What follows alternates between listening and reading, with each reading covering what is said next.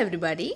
Today, yet again, we are going to be talking about a beautiful story and a wonderful lesson from the book Chicken Soup for the Soul. Story: When We Give Thanks. Quote by Blaise Pascal: Kind words do not cost much, yet they accomplish much. We always celebrated Dad's November birthday on Thanksgiving Day, even after he entered a nursing home. As years went on, these events took on a double meaning for me: a traditional birthday party for Dad and a personal thanking for all he had been to me in my life.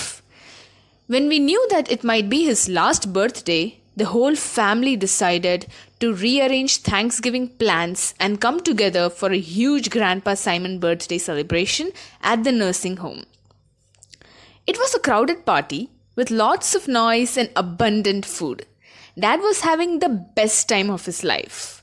He was a marvelous storyteller, and here was the biggest captive audience he would ever had. The party crackled around him. During a quiet moment, I announced that it was now Dad's turn to listen to some of the stories for a change. I wanted everyone to tell Grandpa Simon what we loved about him. The room became still, and even Dad was quiet as his family crowded around him like subjects around the throne.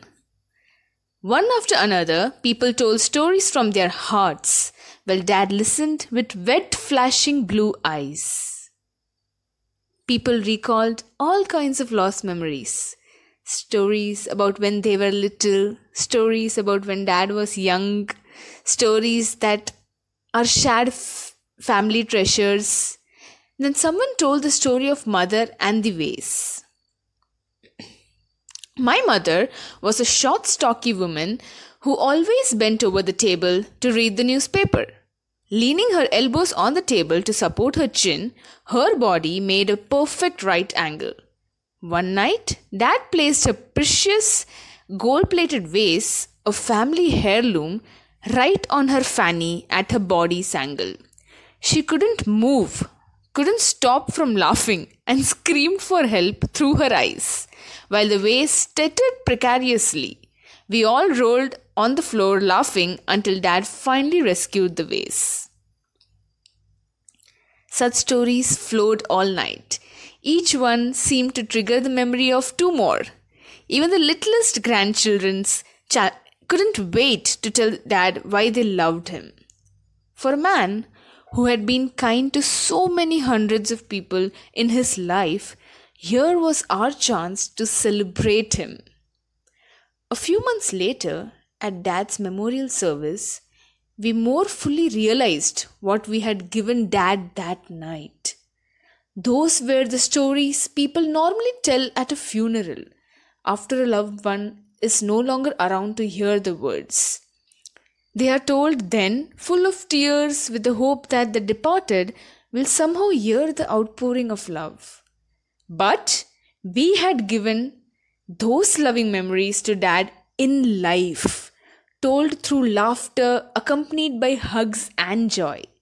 We had them to hold and roll over in his mind during his last months and days. Words do matter, and they are enough.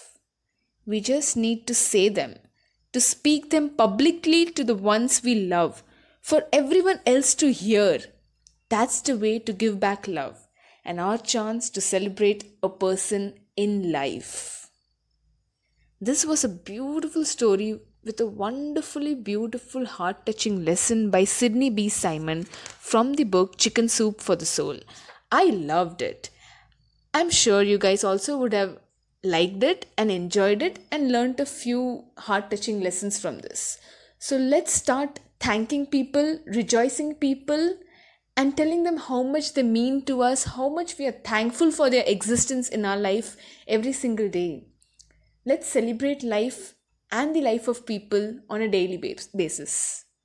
Thank you very much for listening. Hope you enjoyed. Tune in daily to listen to wonderful stories. And don't forget to subscribe. Take care, stay blessed, stay healthy. Bye-bye.